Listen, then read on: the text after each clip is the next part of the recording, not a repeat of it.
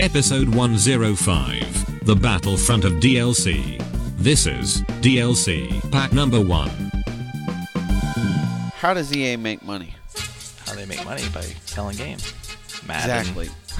Okay, when's the last time you sat through an entire credit sequence in a game? Did you watch the Batman one? Batman? I don't Sure. think you did. I think you hit the X button. No, I 'Cause watched You said it. you didn't see the picture. I watched it, You but said you didn't see the picture. I left the room. Oh, is that what it... Oh, so you didn't watch it. I let it run. That's and I my went to point. get a drink. That's my point. It was so long you had to take a break. Here's the game I watched them on. Smash Brothers. Okay, but that one's short. Nintendo's aren't near as long. Okay, That's when because you watch Arkham Knight, at first, how many developers are there on there? There's like 2 of them, I think. There's always like a major one and then like a minor one a lot of times. Right. Like somebody worked on So- the tank separately. So you from- watch the DICE credits, right?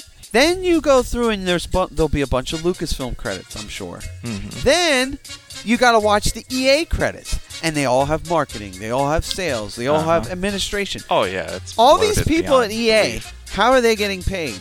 From game sales. But they're not doing anything on the game. There's so much overhead to make these games. That's why they need to charge so much. Unfortunately, that's the problem.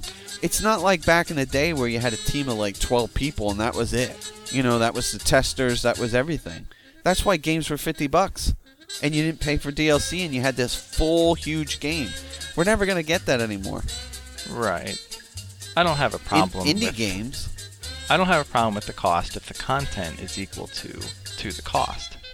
Well, the content will never be equal to what it used to cost. That's the problem.